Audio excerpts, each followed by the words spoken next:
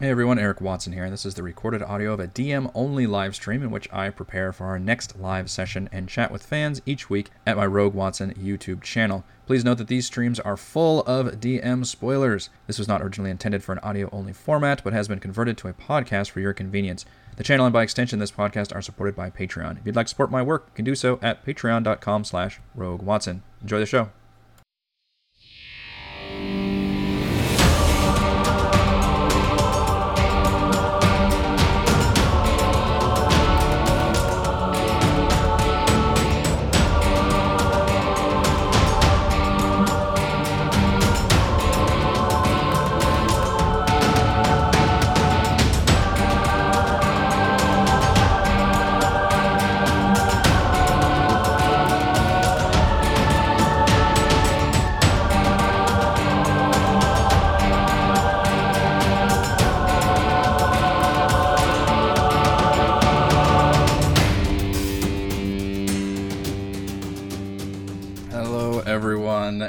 Here, freelance writer, player of games, writer of words, recorder of videos, and very late but here, tabletop role-playing aficionado. Welcome to my behind-the-scenes DM-only live stream, crafting Icewind Dale, in which I build, write, and prepare for our next session of I did it! Fuck! Rime of the Frostmaiden. This is not Tomb of Annihilation. Oh, I'm gonna do that so many times.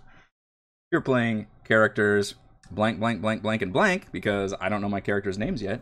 Then this video is not meant for you, and there will be spoilers, but for the rest of you, welcome. We stream our D&D sessions live on YouTube every Friday evening. Watch all of our D&D live series as well as reviews and Let's Plays on my YouTube channel, and read weekly session recaps at RogueWatson.com. You can follow me on Twitter at RogueWatson and join our official Discord server. Invite link in the description below. If you would like to support the channel, go to patreon.com/RogueWatson. Shoutouts to Platinum patrons Joe, Will, Tiny Dancer, Manuel, Wizard, Princess, Christopher, Star Loverly, Thomas, Ian, Captain Mike, Jeremy, Adam, Leroy, and Goblin Works. Gold patrons, RPG Papercrafts, Charming Grenade, Pretty Boy, and Yuma, Marcos, Dade, Vicente, Gilberto, Blizzard, Lounge, Sam, Ross, Lumpy Spuds, Jerome, Fatboy 619, Scalini, Nick, Farty McButterpants, Blood Angel, Veronis, The Fireworks Factory, and Baboon. Thank you all very much for your support. For our campaign, we use Roll20, and for streaming, I use Open Broadcaster software with Streamlabs. I apologize so much for rolling in. This is beyond fashionably late now. This is just rudely late. I really... and patrons know this, deciding when to do the start time every week, if it's going to be 10 a.m. or 10:30 a.m. my time, because I'm working around my 9-month-old's nap schedule, and of course, I thought 10 would be the best time, but she went down really late today, so I was rushing around, and I'm still like, but we're going to do this. We're going to get back in the frame of mind, and we're going to talk about Icewind Dale, Rime of the Frostmaiden. Shoutouts to all of you that stuck around in the channel for like 20 freaking minutes, waiting for my slow ass. I appreciate all of you. You did not miss much, Legends of D&D Storytime. You missed me being super late. How embarrassing. So yeah, this is our landing page. I hope most of you watched part 1. This is part 2 of the pre-campaign prep, which means we haven't started the campaign yet. This week is, for those of you watching live, or if you're watching it this week, is our epilogue and recap finale. Well, not the finale. Finale was last week. This week is just the after party for our current campaign, which, by the way, is going to include a lot of giveaways. It's going to be a big party. Obviously, I've got a lot of contacts with DM's Guild creators, so be sure to pop in for that and help celebrate the end of that campaign. And then next week, we are jumping right into Icewind Dale, Rime of the Frostmaiden with Session 0 on April 30th. If you're watching this, weeks and months later, then you can just skip to the next video or whatever. But for those of you that are watching live, that's going to be the schedule. And then Session 1, of course, will be on May 7th. I'm also pleased to announce, I don't think I've announced this before.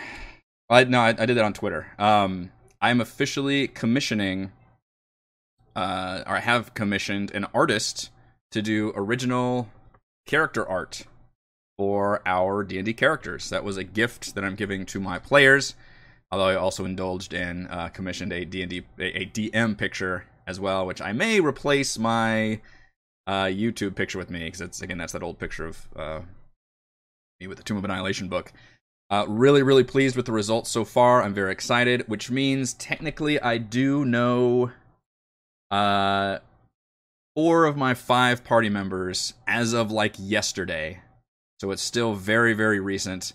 I don't think I'm quite ready to talk about the characters yet. I think we're going to save that for the crafting before session 0, which will be next week, because session 0 will be obviously the session where we create these characters in Roll20. All of us will be there, and we're starting this campaign at level 2, so we'll be able to jump up to level 2. I guess I can go over my character creation rules a little bit, but I kind of want to save a lot of this for the session 0 crafting, which again will be next week.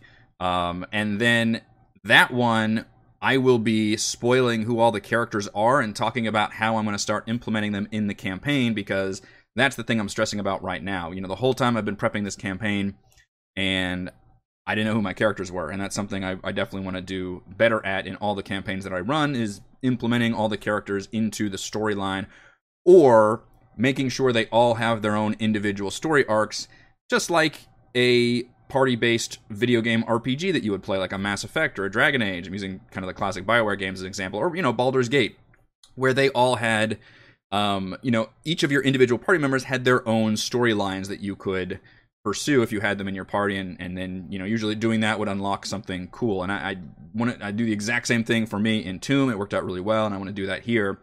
But the stressful thing is that's the last thing I know, because the characters only this week.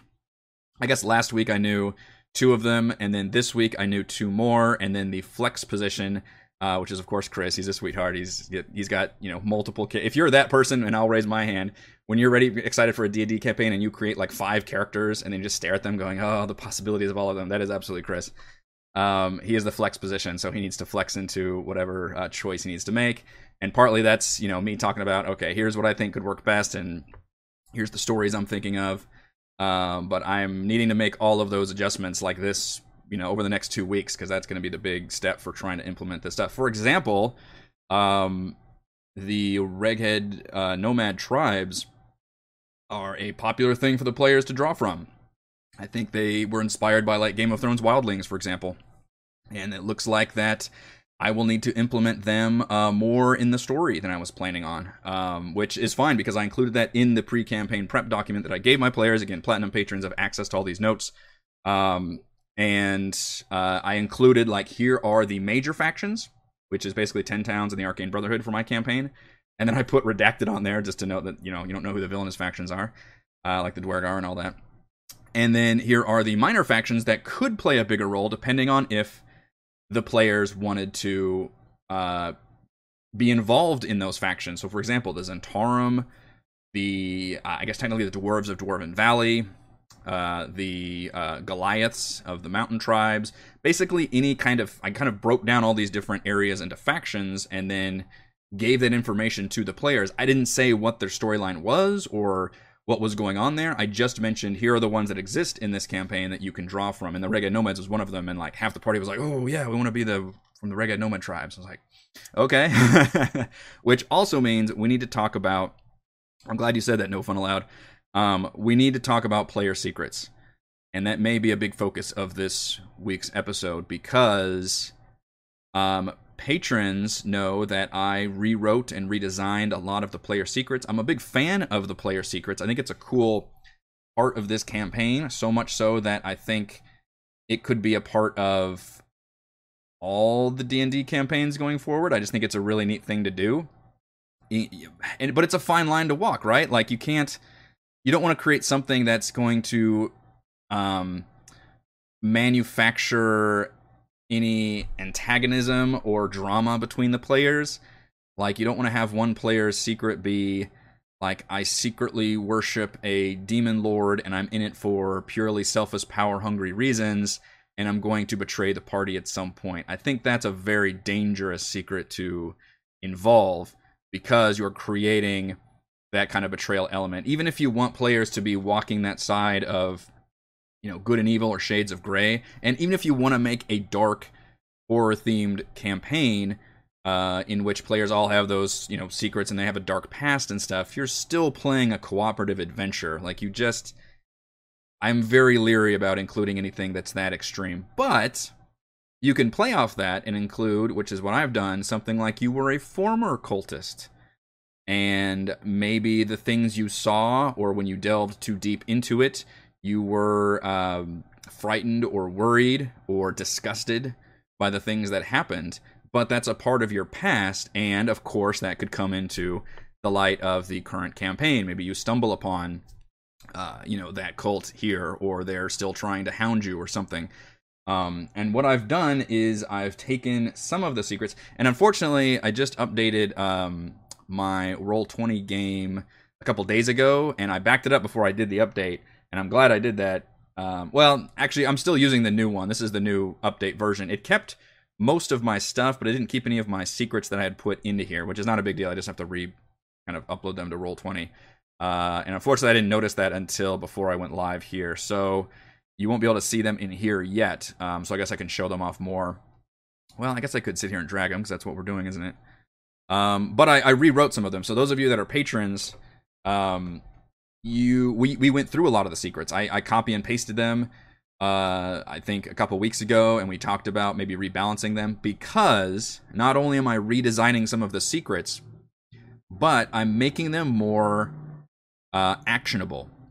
So instead of just being a story thing, I'm making each secret, and my inspiration for this was when you start a game of like Fallout or Wasteland. I don't know if I can't think of a fantasy RPG that did this, but I'm sure somebody did, where you can select a trait, an optional trait for your character, and the trait would always have a positive and negative thing.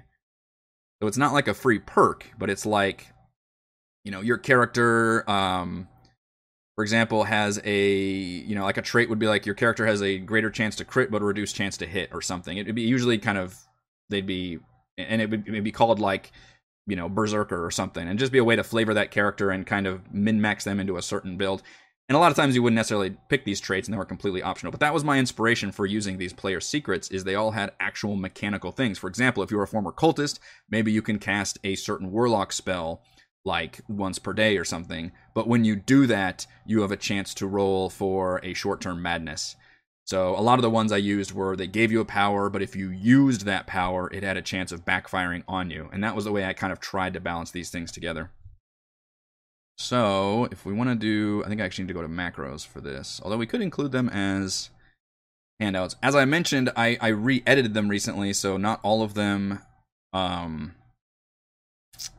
still applicable, and one of them I completely changed. So one of the player secrets I had was the Reged Air, which is from the book. The book includes a number of secrets. Some of them are really good, and some of them are complete bullshit. Where is it? There we go.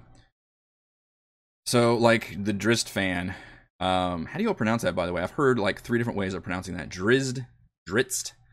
I don't know. I'm probably embarrassing myself somehow. But anyway, there's nothing. Like, it's just nothing going on here. Just, it's a bullshit secret.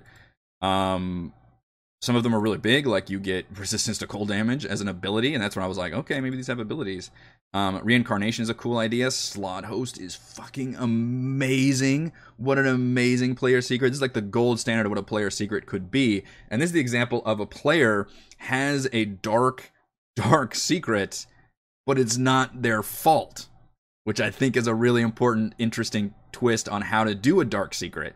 If you have, and for example, if they're blackmailed into like following a demon or something, to where they have their motivations aren't necessarily to fuck the party over, which is important. But in the case of the Slod Host, it's the classic xenomorph, aliens thing, obviously, as the inspiration. I'm definitely using this one. I haven't actually decided if I want to use Slod, because unfortunately Chris used a ton of Slod in his campaign.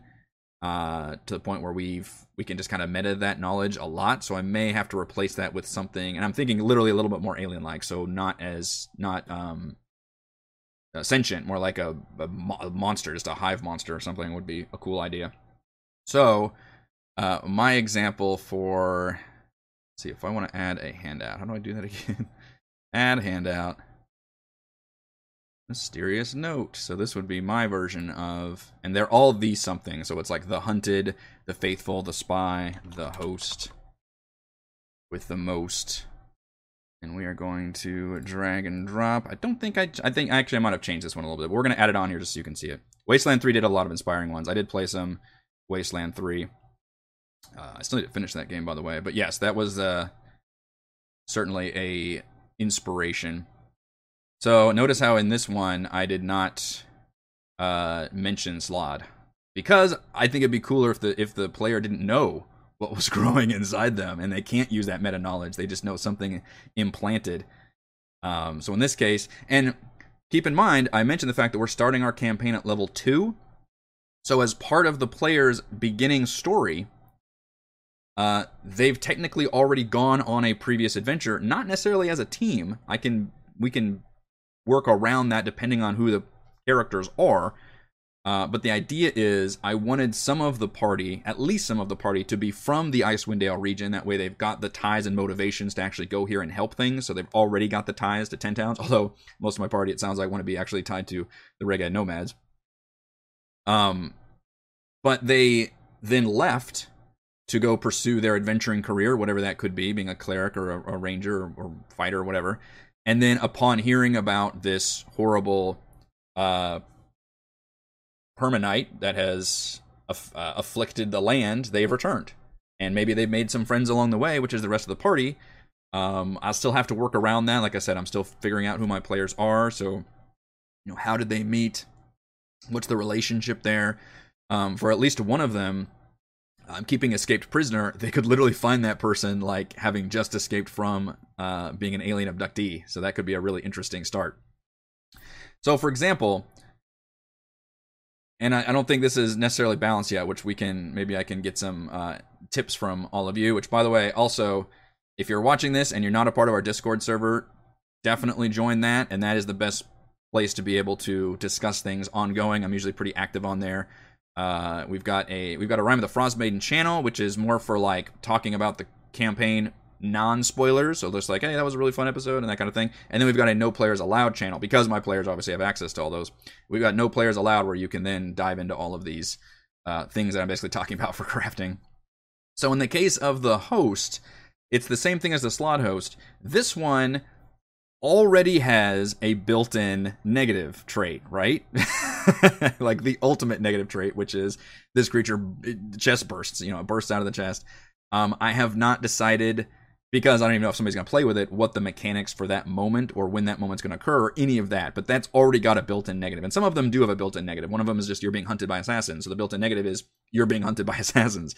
So I had to add positive qualities so that the character would maybe want to choose this. So in this case, the larva gives you a chance to regenerate. And I looked at literally this slot stat block to see like what could I confer upon the players. Again, still not sure I'm actually going to use slots because we kind of use them a lot. But you can gain temporary hit points every turn. Now, I need to reword this and do some more edits to where it's meant to be only during combat does this activate. So you can't sit there and game the system and be like, oh, well, I would keep rolling until I got, max temporary hit points.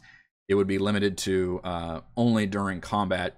And obviously temporary hit points, the reason I did temporary hit points is because they don't stack. So I feel like that wouldn't be too game breaking, but I'm not sure if the scaling would be too much. So I started off at 1d6 and 1d8 and 1d10. Maybe instead I'll do like 1d6 plus con, or just keep it 1d6. It's very hard for me to come up with all these balancing things because players get these right at the beginning of the campaign, but I want them to feel like these things still contribute throughout the campaign. And that's a very, I don't want any of these secrets to be forgotten about. And in many cases, I want the secrets to be possibly what that character's entire storyline is about. In terms of beginning, middle, and end for pursuing their story. For example, the hunted one, there's a whole story there, and I just left it up to the players to decide. So we'll keep this one in there for now. And yeah, I just kind of threw this together using the same backing and just kind of a Photoshop type program. I'm not very artsy fartsy, so that's probably the minimum the best that I can do. Let's look at what else can I show you. So let's look at one that has a lot of things I'm not sure is balanced at all. How are you assigning secrets to the players? That is a really good... I'm trying to keep up with the chat, by the way. I'm not doing a good job of that. How are you assigning secrets to the players? Well, we've got two options for that, and I'm honestly not sure yet. One of them is I randomly deal them out, 2 to each player, and they keep 1. These are the Gloomhaven personal quest rules. For those of you that play Gloomhaven or have played Gloomhaven, you deal out 2 personal quests, you get to choose 1 and keep it. Or I can assign... I think I would do it by dealing out 2 secrets, but I would choose which 2 based on what I think would work best for the player. So they would be more like smartly dealt, if that makes sense. I don't want my players to necessarily choose, just from a stack of secrets, because I definitely don't want them to know each other's secrets, obviously.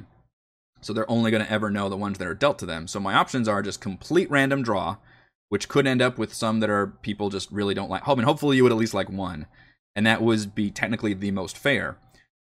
But once I know who my players are, I can easily look in there and see, okay, this one would really make sense for you more than any other player, so I'm going to make sure they get that secret.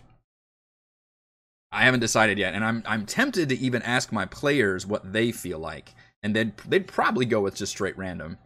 But I would ask them and say, I'd probably be open about it and just say, hey, do you want me to just randomly deal these secrets out? Who knows what you're going to get, but you get 2 and you can choose 1. Or do you want me to kind of smartly pick them according to what your players are, and me as the one who knows all these secrets, based on which ones may work best for your characters? And I'm being presumptive here without necessarily knowing what would work best, but some of them would just possibly make more sense than others. But without even knowing necessarily who all my characters are at this point, I'm still not quite sure if that would be the way to go. So I'm curious how all of you handled that in terms of the secrets.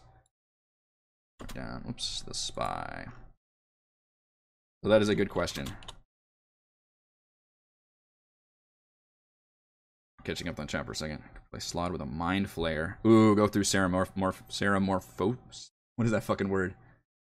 Ceramorphosis? Something like that. Ceramorph, I think, is the word. I don't know what the verb is. Yeah, that is Baldur's Gate 3. Hags as a kid, and one of your eyes is a hag eye. Ah, that's a cool idea. Creepy as hell, too.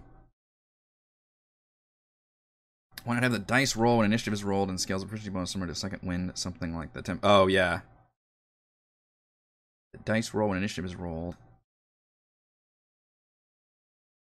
I do have some that scale in terms of use, because I think Tasha's did this, I'm not for sure. Some of them literally scaled by proficiency bonuses, like the number of times you can use a thing. I did like that, so I think I kept that for a couple things.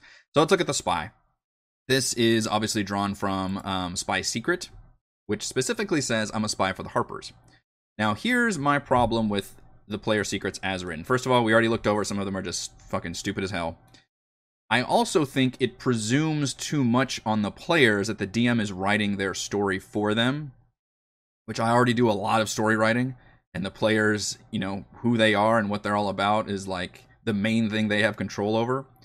So instead, the bare minimum I think adjustments the DM should make here is make it more vague. You can still be a spy, but you don't have to be a spy for the Harpers. And I said you secretly work for a clandestine organization, either good aligned like the Harpers, not so good aligned like the Zhentarim, or a custom organization of your choosing. You're loyal to the group at the start of the adventure and are sent to Icewind Dale as part of your mission, but it's up to you how that connection persists throughout the campaign. So I've opened it up to where you're a spy, but you can choose the entire nature of your organization that you work for. Ceramorphosis, thank you. Now with the actual ability, and this one is I'm sure you'll maybe balk at or you'll nod sagely, we'll see. As a trained spy, you have advantage on insight, stealth, and deception checks versus humanoids, and you're proficient with the disguise kit, if not already. You also have advantage on checks and saves to escape or avoid being grappled, restrained, or paralyzed. That's all the benefits. However, the negative. You never rush in without seeing everything from all angles. You have a disadvantage on initiative rolls. So I include a lot of benefits with this one because I think the negative is a big one, right? Like getting disadvantage on initiative rolls is pretty bad. You're generally not going to act early in combat. Now, it could be that, somebody likes the ability to work with all the... and maybe they just like the story aspect even more and they can accept the mechanics. Or it might be the case where they look at the mechanics and say, yeah, I really like these mechanics. And then, okay, let me work around the story and make it a part of my thing. Or it can just be a footnote. I mean, it really... The secrets could be a major part of your character arc, or it could just be something on the side. Now, some of these are a major party of your character. For example, the biggest one that I kept, which is, of course, the Doppelganger one, which is called Doppelganger Secret here, but I have called it... I can add a new one on here. And like I said, I apologize it wasn't set up beforehand. I thought I had these all in here, but when I updated the Roll20 module, it deleted them. I called the Doppelganger one the Liar. And this is the one, pretty much the only one that I kept beat for beat. I even included a warning. You're actually a doppelganger currently taking the shape of character name. However, I suggested to the players your motivations for why you're doing this are entirely up to you. Did you kill them and take their place? Are you just imitating them because you're a fan or you like them? Or maybe you did so at their request. Maybe they wanted to fake their own death, or they wanted to be at 2 places at once. Maybe you know the person. There could be a whole relationship there, and maybe the person that you're imitating comes into play and I can use that as a villain. Like, there's all kinds of options that I went ahead and inserted in here just as a kind of prodding to the player to say, hey, here are ways you can implement this secret. And then the abilities of this one is basically the exact same. You are actually a doppelganger. I did make sure to write down the rules that you don't just turn into doppelganger hit points if you get, because I think that gets a little weird with the fact that you're still a player character of a race and class. You don't get any of your racial features. You get the doppelganger ones instead. But I don't want it to be like a polymorph situation where if you go down to 0, you just revert to your doppel and you've got all those other hit points. That just felt too game-breaking to me. So instead, you're going to keep your hit points. I did mention the fact that if you're ever stripped naked or something, which then you have an AC of 14 as a natural hide, I guess, that doppelgangers have. And if you're reduced to 0 hit points, you revert back to your form while unconscious, or I guess if you're unconscious. Which is interesting because this is a secret that could come to the light of day and could be very, very cool. But I don't want to make it so the character is necessarily evil aligned. You could be a doppelganger for whatever reason you want. That is obviously the most, like, holy shit game changing because the player suddenly doesn't get their racial features. Now, this brings up a good question, and somebody might have asked this in the chat already, is when do you give out the secrets? And that is also something that I'm trying to wrestle with, because some of these secrets are such a big deal. I mean, the Liar is completely like, you are not that race. You are a different race in disguise. That's huge. Changeling's not a bad idea. What is the Changeling trait? I need to look that up, actually. Do I have it on here?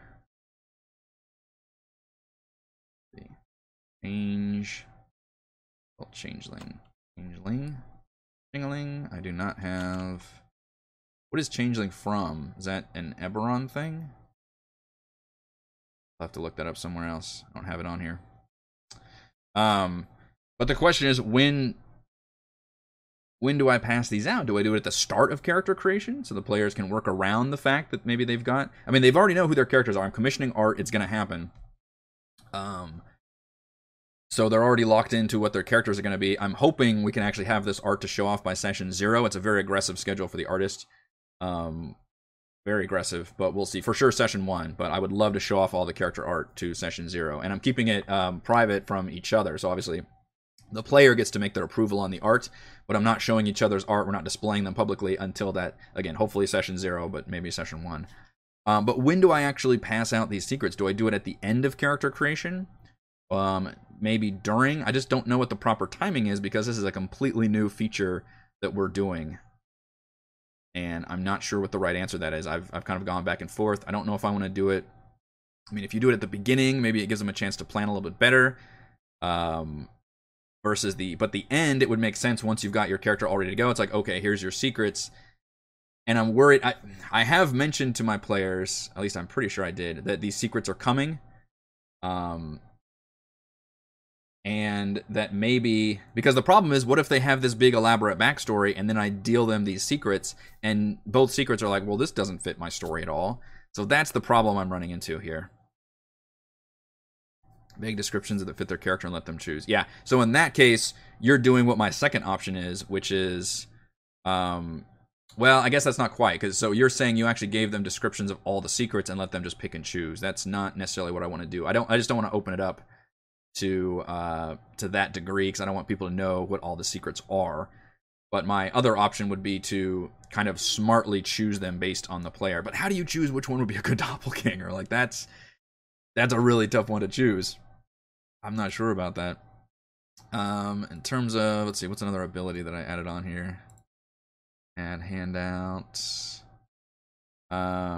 So one that I had to completely change, that I'm changing, I still need to put the whole thing together, is I had one that was based on this one, Reged Air. Which, by the way, I can't do prerequisites because I'm not coming up with like 20 of these. I only have 10, so I'm only planning on giving my players, which I have 5 players, so 2 each, and that would be all of them, because I'm having to come up with new mechanics and things like that. So I'm like, I want these all to be seen, not necessarily chosen, obviously, but seen. Again, this one presumes too much of the player, especially because, and I was originally going to include this one, keep in mind, but my players, when they started coming back to me with their character ideas, said, oh, I want to be part of the Reged, I want to be from the Reged tribes and from like this tribe or that tribe.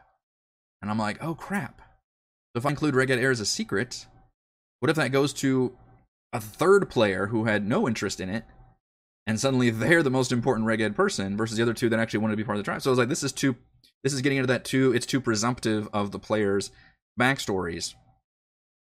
So I had rules and everything, like abilities. Those of you that are patrons, you might have remembered this one.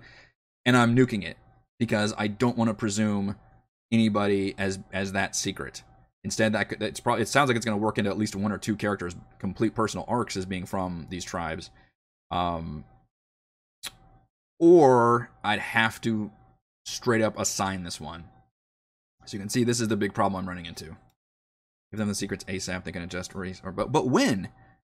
Do I do that at the beginning of... Is that the first thing I give out in session 0? Because again, we're not making any adjustments to race and class at this point. We're getting an artist to commission our art. People are confirming who their character's going to be with each other. I don't want them to change who they are based on these secrets. Instead, I want these secrets to support who they are. So that's the thing I'm looking at. I don't want to presume too much of what they are, what they're all about, with the caveat that I'm still keeping the doppelganger one because that one's fucking crazy and hilarious. And technically, you could still use the art. It would just be, not the real person. 2 schools of thought. Make the PC around the secret, or the secret gets added to the PC. Yeah. As a monkey wrench. Yes. And that is what I am leaning towards. I just have to be careful with the secrets that I'm designing, I think. One before and one. That's too many secrets. Okay, so beginning of character would mean that's like the thing we kick off character creation for, with the caveat that, again, they're coming to session 0 with the characters already planned. We just haven't, I'm saying physically, obviously we're doing it in Roll20, but we haven't physically built these characters yet. So we're going to roll stats, we're going to add spells, level them up to 2. All of that is happening in session 0. I guess I'm giving out like trinkets. My players get a free feat at level 1, which is something we're changing for this campaign. I just think that's a cool idea. I saw that somewhere, that people give out feats at level 1 just to help people better like specialize their characters early on. I think that was a really neat idea. I'm totally adopting that. Which means our players are going to have a lot of extra abilities at the beginning. They'll have a free feat, and they'll have the secret that gives some kind of ability. So I think I'm nuking the ones that presume a little too much of the players, that would change their story too much, and instead doing it like The Spy, where it's like, you're a spy, but you can completely choose what your organization is, and you can even come up with your own organization if you want to. And some of them aren't even that presumptive, like, for example, let's do this one as an example. Just before session 0. But see, don't y'all want to see that? Keep in mind, this is a live streamed D&D show. Don't you all want to see the reactions they have upon seeing some of these secrets? I know I do. I want to record that shit. And I want to stream that. I want to make that a part of the session 0. I think that's a huge, cool part. But you're right. It could be something that, the player should know earlier on. So this is obviously a redone version of Reincarnation. And the storyline is basically the same. You died at some point during your adventure, but you were brought back to life. However, I mentioned, of course, someone or something had you resurrected. Who and why is entirely up to you. So again, this is just part of your story. Like, this happened at some point. And this could either be a random footnote that's like, okay, yeah, I was resurrected by just, whoever I was working for, and that's that. Or you could turn this into a major element of your story and say like, oh yeah, I made a demon resurrected me or something, or a powerful lord had me paid to do this, but now I'm indebted to them, or whatever reason you've got, that could be a big part of your story. So this one works, I think, very well to being as big or little as you want. And of course, I added an ability on there that says you gain the Relentless Endurance trait, which unfortunately, it looks like we are going to have a half-orc, so I have to be careful that she does not end up with this particular trait, because I believe this is the exact same thing half-orcs give you, which I did this a few times. I included like elements from other classes and races as the ability, but the problem is I'm realizing, and obviously I designed this before I knew who my players were, and I'll go ahead and tease the fact that there is a half-orc that I just knew about yesterday. So I'm like, crap, do I keep this or not? 'Cause I think it's a cool ability, is the Relentless Endurance. When you're reduced to 0 hit points but not killed outright, you can drop to 1 hit point instead. You can't use this feature until getting a long rest. What I could do is just say you gain another use of the feature, if that really comes up, where you technically drop to 0 hit points before long rest more than once. But that wouldn't be as exciting if you already had that. You just like add another feature onto that. And then the negative part of that one is you have disadvantage on persuasion and deception checks, and animal handling checks, because you have like an aura of death around you. This is something conflicting. Would love to see the reaction, but it's better for players. I know it is. That's why I've been wrestling with this, and why I've spent a big time talking about this. Great Weapon Master and Sharpshooter banned to level 4. That makes sense. Honestly, the easiest fix for those is to make it a die roll rather than as somebody who used Sharpshooter in this last campaign, I agree that they are broken, especially upper levels when the hit to attack doesn't affect you, and you have things like fighting style archery or whatever. I don't know why it's a straight 10 extra damage. That makes no sense to me when everything is based on a dice. Like if they said it's a 1d10 or a 1d8, like I think that's the easiest way to instantly balance that trait. But the fact that it's a flat 10 damage is insane. So yeah, that makes sense that you would ban those. What about assign ones before and give them a choice for a week? Then session 0 they can choose to keep or choose to. So it sounds like you all are really a fan of actually giving these secrets out earlier. One by one at the very start of session 0. Secrets are secret, so would you intro? Well, right, so the tricky thing is I'd pass them out or randomly deal them out, and then they would see them, and then they would have to whisper to me which ones they're picking. I just think it'd be so much fun to be able to see players' reactions and be like, oh god, or oh shit, or okay. That would be just a gold mine on some of these. I'm hoping there's a way. I don't actually know how Roll20 works. I know that these are included as a deck of cards. I'll have to play around with that. And I'll need to add them manually because I'll need to replace all these with the ones that I had.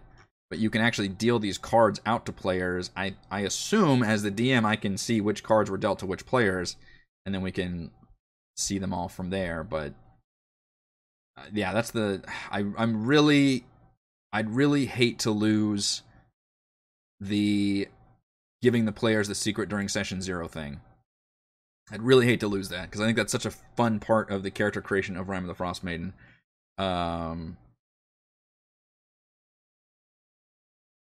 But I can see the point behind it. But I am open to giving the secrets out at different points during session 0. That could be the very first thing. It could be the very last thing.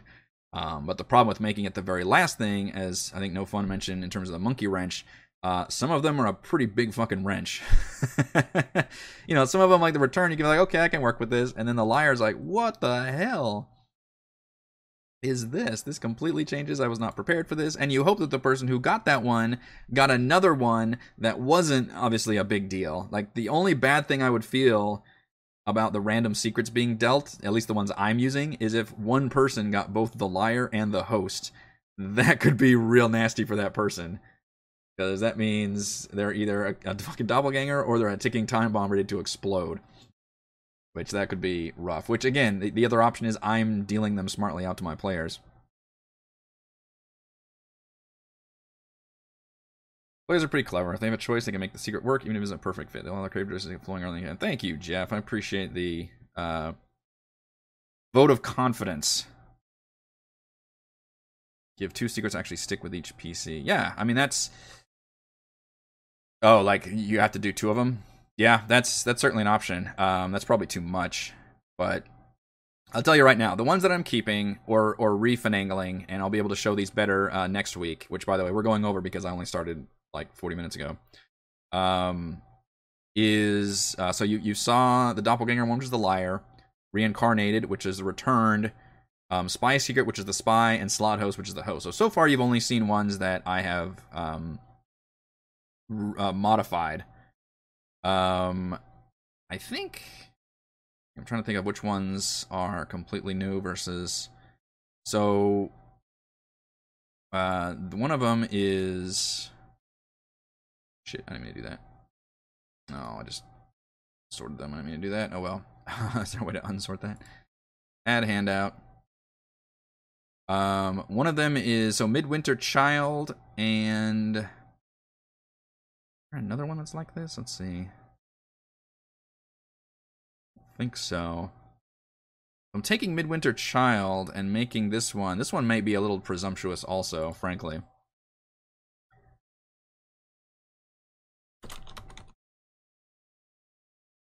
This is the Faithful, which means you are secretly a worshiper of Auril, the Frost Maiden. And this one I probably don't have very good balancing for, but the idea is you have resistance to cold damage, which again I'm getting from Midwinter Child, but you have vulnerability to fire damage. You also gain the Auril's Embrace ability, which means as an action you can cast the Armor of Agatha's spell without using a spell slot or requiring material components. The spell's level equals half your character level rounded up, because I thought it'd be cool if that spell actually scaled with you, because I think Armor of Agatha is an awesome spell. I use it all the time with my Paladin Warlock. And you can use this feature once per short rest. Now, that all might be too powerful, because the level scales with you, and it's on a short rest. So that may be too much. And I think the one I changed... Oh, you know what? I didn't include my changes on here. So I actually modified this one, because I thought that was too powerful, and said, whenever you cast this spell... Oh, you know what? I did change it. Instead of being per short rest, I said you use the feature number of times per day equal to half your proficiency bonus rounded up. And I did not, and I removed the spell scaling. And I said that whenever you cast this spell, a spectral like snowflake appears to where people would probably recognize it if they knew what they were looking for. And you could try to hide it as a player, but that's something you'd have to watch out for that would kind of mark you as a follower of Auril. And I added another negative, because I felt like you got the cold resistance and the fire vulnerability that cancels each other out, and then I gave you another ability, so I need to give you another negative. And the negative was your vulnerability makes you afraid of fire, and if you take fire damage or start your turn within 5 feet of a source of flame, you must make a DC 15 Wiz save or become frightened until the end of your next turn. I didn't include that in here because I've been literally updating these as we're going. And unfortunately, I can't simply edit this because this is done in a Photoshop program, so I'll have to go in and make those changes, but... That's an idea of the Faithful, but I don't know, is it too much to make somebody a worshiper of Auril? That might be too presumptuous. I am keeping the Escaped Prisoner. I think that's a really cool one. And we're calling that one... what are we calling that one? Just the Escaped Prisoner, I think.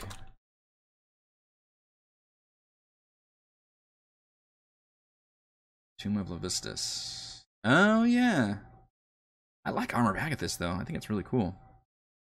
That's one that's like a reaction. It's the ability... Heroes of the Storm has several abilities like that called Ice Block, where you literally just form... It's the exact same thing in D&D. You just form into a block of ice whenever somebody attacks you, and then you remain in there. So you're affected by aliens. This is pretty much very close to Escaped Prisoner. And I love this one because it specifically... is built into this campaign, where there is literally a location players can go, and that's part of their... That would be part of their main... I'm really hoping somebody picks this one, frankly. However, notice that I did not mention Mind Flayers anywhere.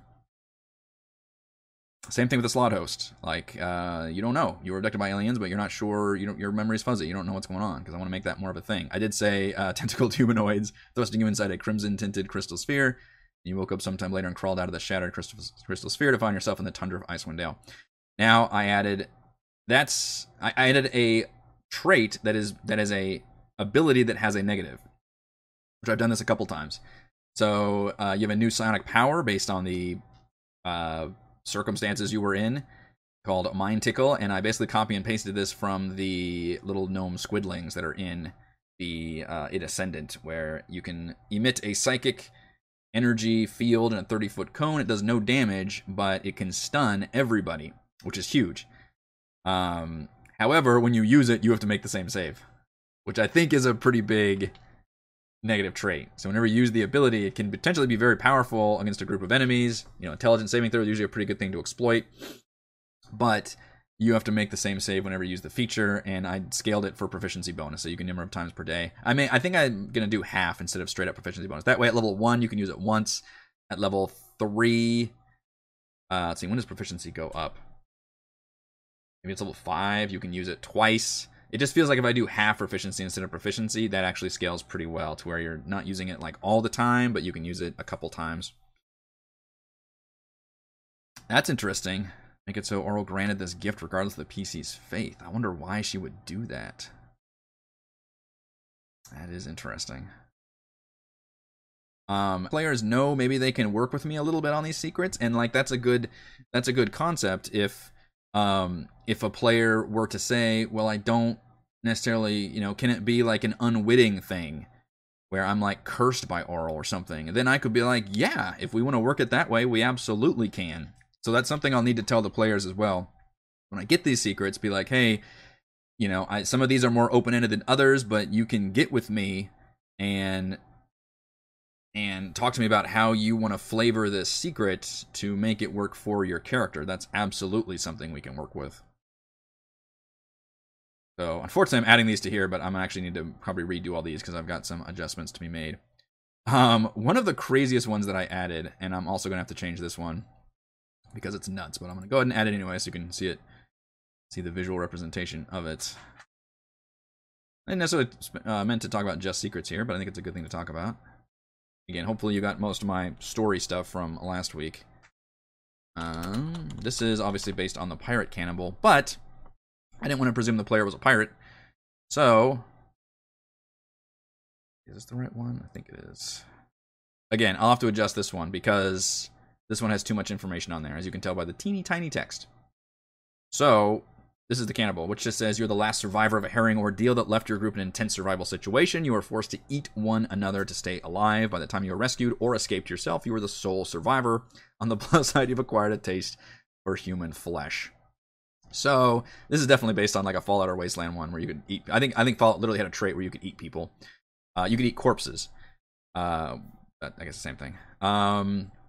Although in Walking Dead rules, you definitely had to eat the living. You could not eat dead people. That would make you sick. So in this case, by spending 15 minutes, you can feast on a humanoid corpse that has been dead no longer than 1 hour. Eating a corpse allows you to regain hit points as if you were rolling a hit die, basically. Equal, and it scales, equal to your character level rounded up. I don't spend any hit die to do it.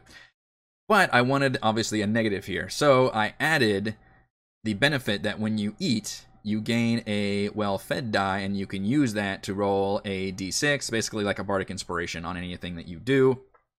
So the idea is you want to, it's obviously a very taboo thing to do, but not only does it regain hit points, but it actually powers you up, and you can actually store some of these well-fed dies. However, anytime you roll a 1 on your well-fed die, you are overtaken by the curse of the Wendigo. Now, I wrote down exactly what happens, and I'm going to delete all of this in my edit because I don't want the player to know what's going to happen. I realized that after I made this, I was like, it's similar to the slot host. Like, why tell the player what's going to happen? Instead, I'm just going to say you are overtaken by the curse of the Wendigo, ... And the player has no idea what that's going to fucking mean. And I'll tell you what it's going to mean. It's going to mean they're going to transform into a Yeti stat block and immediately go berserk and attack everybody. They're going to gain temporary hit points equal to a Yeti and just turn into that beast that the players then have to deal with. Because I love the idea of a player going berserk and the players having to put them down. Now, you may be wondering, Eric, you just at the beginning of the stream talked about how you don't want to create animosity between the players.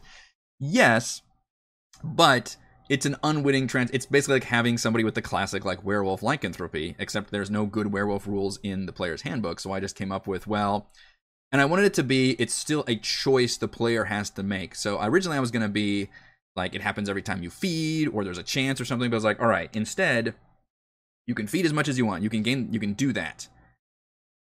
But if you want to use the dice that you get, the well-fed die, then you incur a chance. And again, it's a 1d6, so there's a 1 in 6 chance every time you use the well-fed die. So there's a lot of barriers for the players to make that, or a lot of hurdles for the players to go through to get to that point.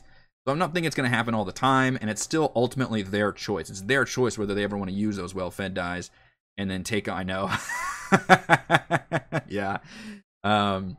Although based on some of the characters playing, there'd be a lot of characters that fit very well with this.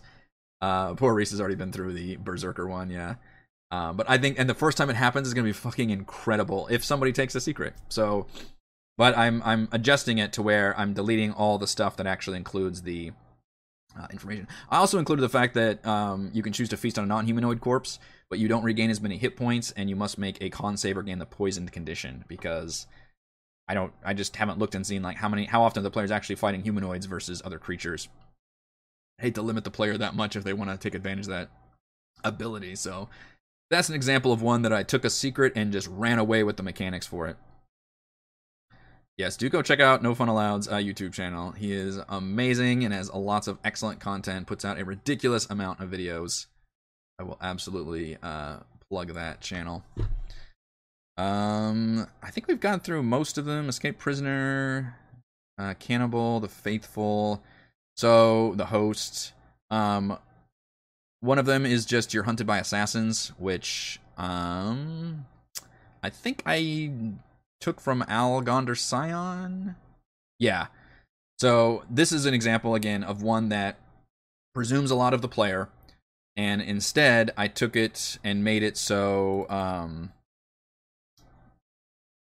I just said, you wronged someone powerful, or someone's either intentionally, accidentally, or unwillingly, or perhaps even your very existence is problematic. The details are entirely up to you, but now you're being actively hunted by well-funded agents and assassins who could show up at any time. So I basically just took that one and made it more open-ended, and just said, you're being hunted by someone or something for some reason. All of these are your choices, but that's what's happening.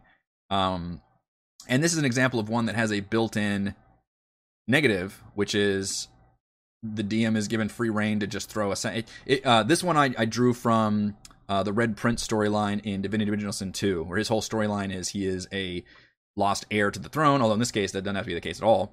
And throughout his personal arc quest, just assassins will show up to fight, and it's a big battle. Now that could be a tricky thing, and once they really get out like in the middle of the tundra or something, that's going to be a little tricky for me to work around. So hopefully we can, advance that while we're decently near civilization. But the idea is the negative is just because of this player's secret, assassins could show up, and I could have fun with using different stat blocks and stuff. And then the benefit of this one is you gain the cunning action trait that rogues do, which is you can dash, disengages, hide as a bonus action. Which, again, it's tricky if anybody's playing a rogue. I don't believe that's the case. If somebody were to multi-class in a rogue, that would be tricky, but hopefully I can get around using copying and pasting just some class and race abilities as the secrets, and it won't be much of an issue. The half-orc one is the one that I noticed and like, oh crap, I think someone is playing a half-orc, so that could be... But maybe I can just add that trait on there. Hopefully that's something I can work around. And then I had to replace one of them, which is the Ragged Heir I mentioned. I got rid of that one because I think it's too presumptive, and a lot of my player characters seem like they want to be tied to the Ragged, so I don't necessarily want to make that into a secret. Instead, that might be part of their story. And it could be, again, you could be a spy for them, or you could be hunted by them. You could tie that in with all the other secrets, too. So the one I replaced it with is the one that I mentioned at the top, which is you are a former cultist. And that one, I believe you had the spell, and I don't have a visual to show you because I literally just typed this up in my Google Doc. I think you have Hunger, or no, is it Arms of Hadar, the first level one, that has like the tentacles coming out? So the idea is you were like a cult, and again, you could completely flavor the cult as much as you want, but it was some kind of eldritch tie in, and you left or were kicked out, or again, whatever reasons you want, but you retain some of those powers. And that one I believe I did whenever you cast that spell using that trait, you have to make a save or roll on the short-term madness. So that's an example very similar to Escaped Prisoner, and the Faithful, where it gives you an ability that has a negative trait. So that's where my head is with all of these secrets. It seems like a really cool thing for this campaign, and frankly for all D&D campaigns.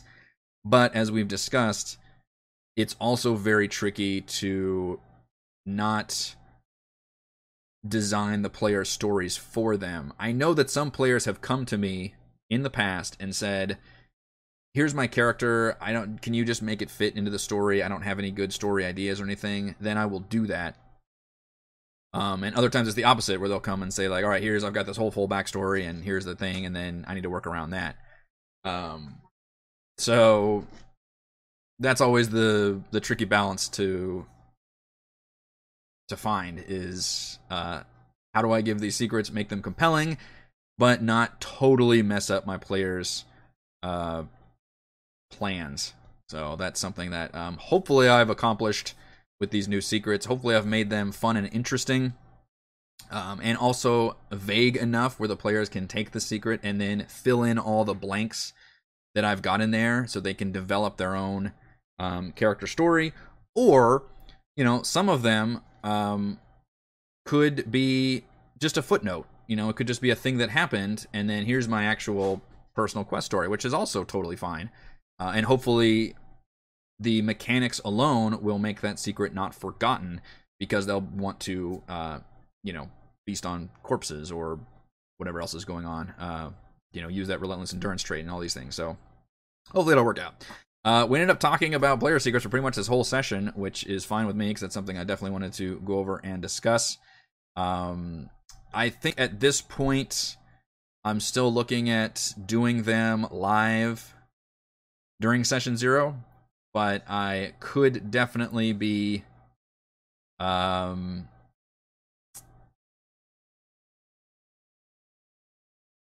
the other thing is I can ask my players. I can just be like, hey, this is a part of the character creation process. I've got these player secrets that I'm going to deal out. Do you want me to select them, still giving you the choice between two, but select them to where it would be smart, or just do a random deal?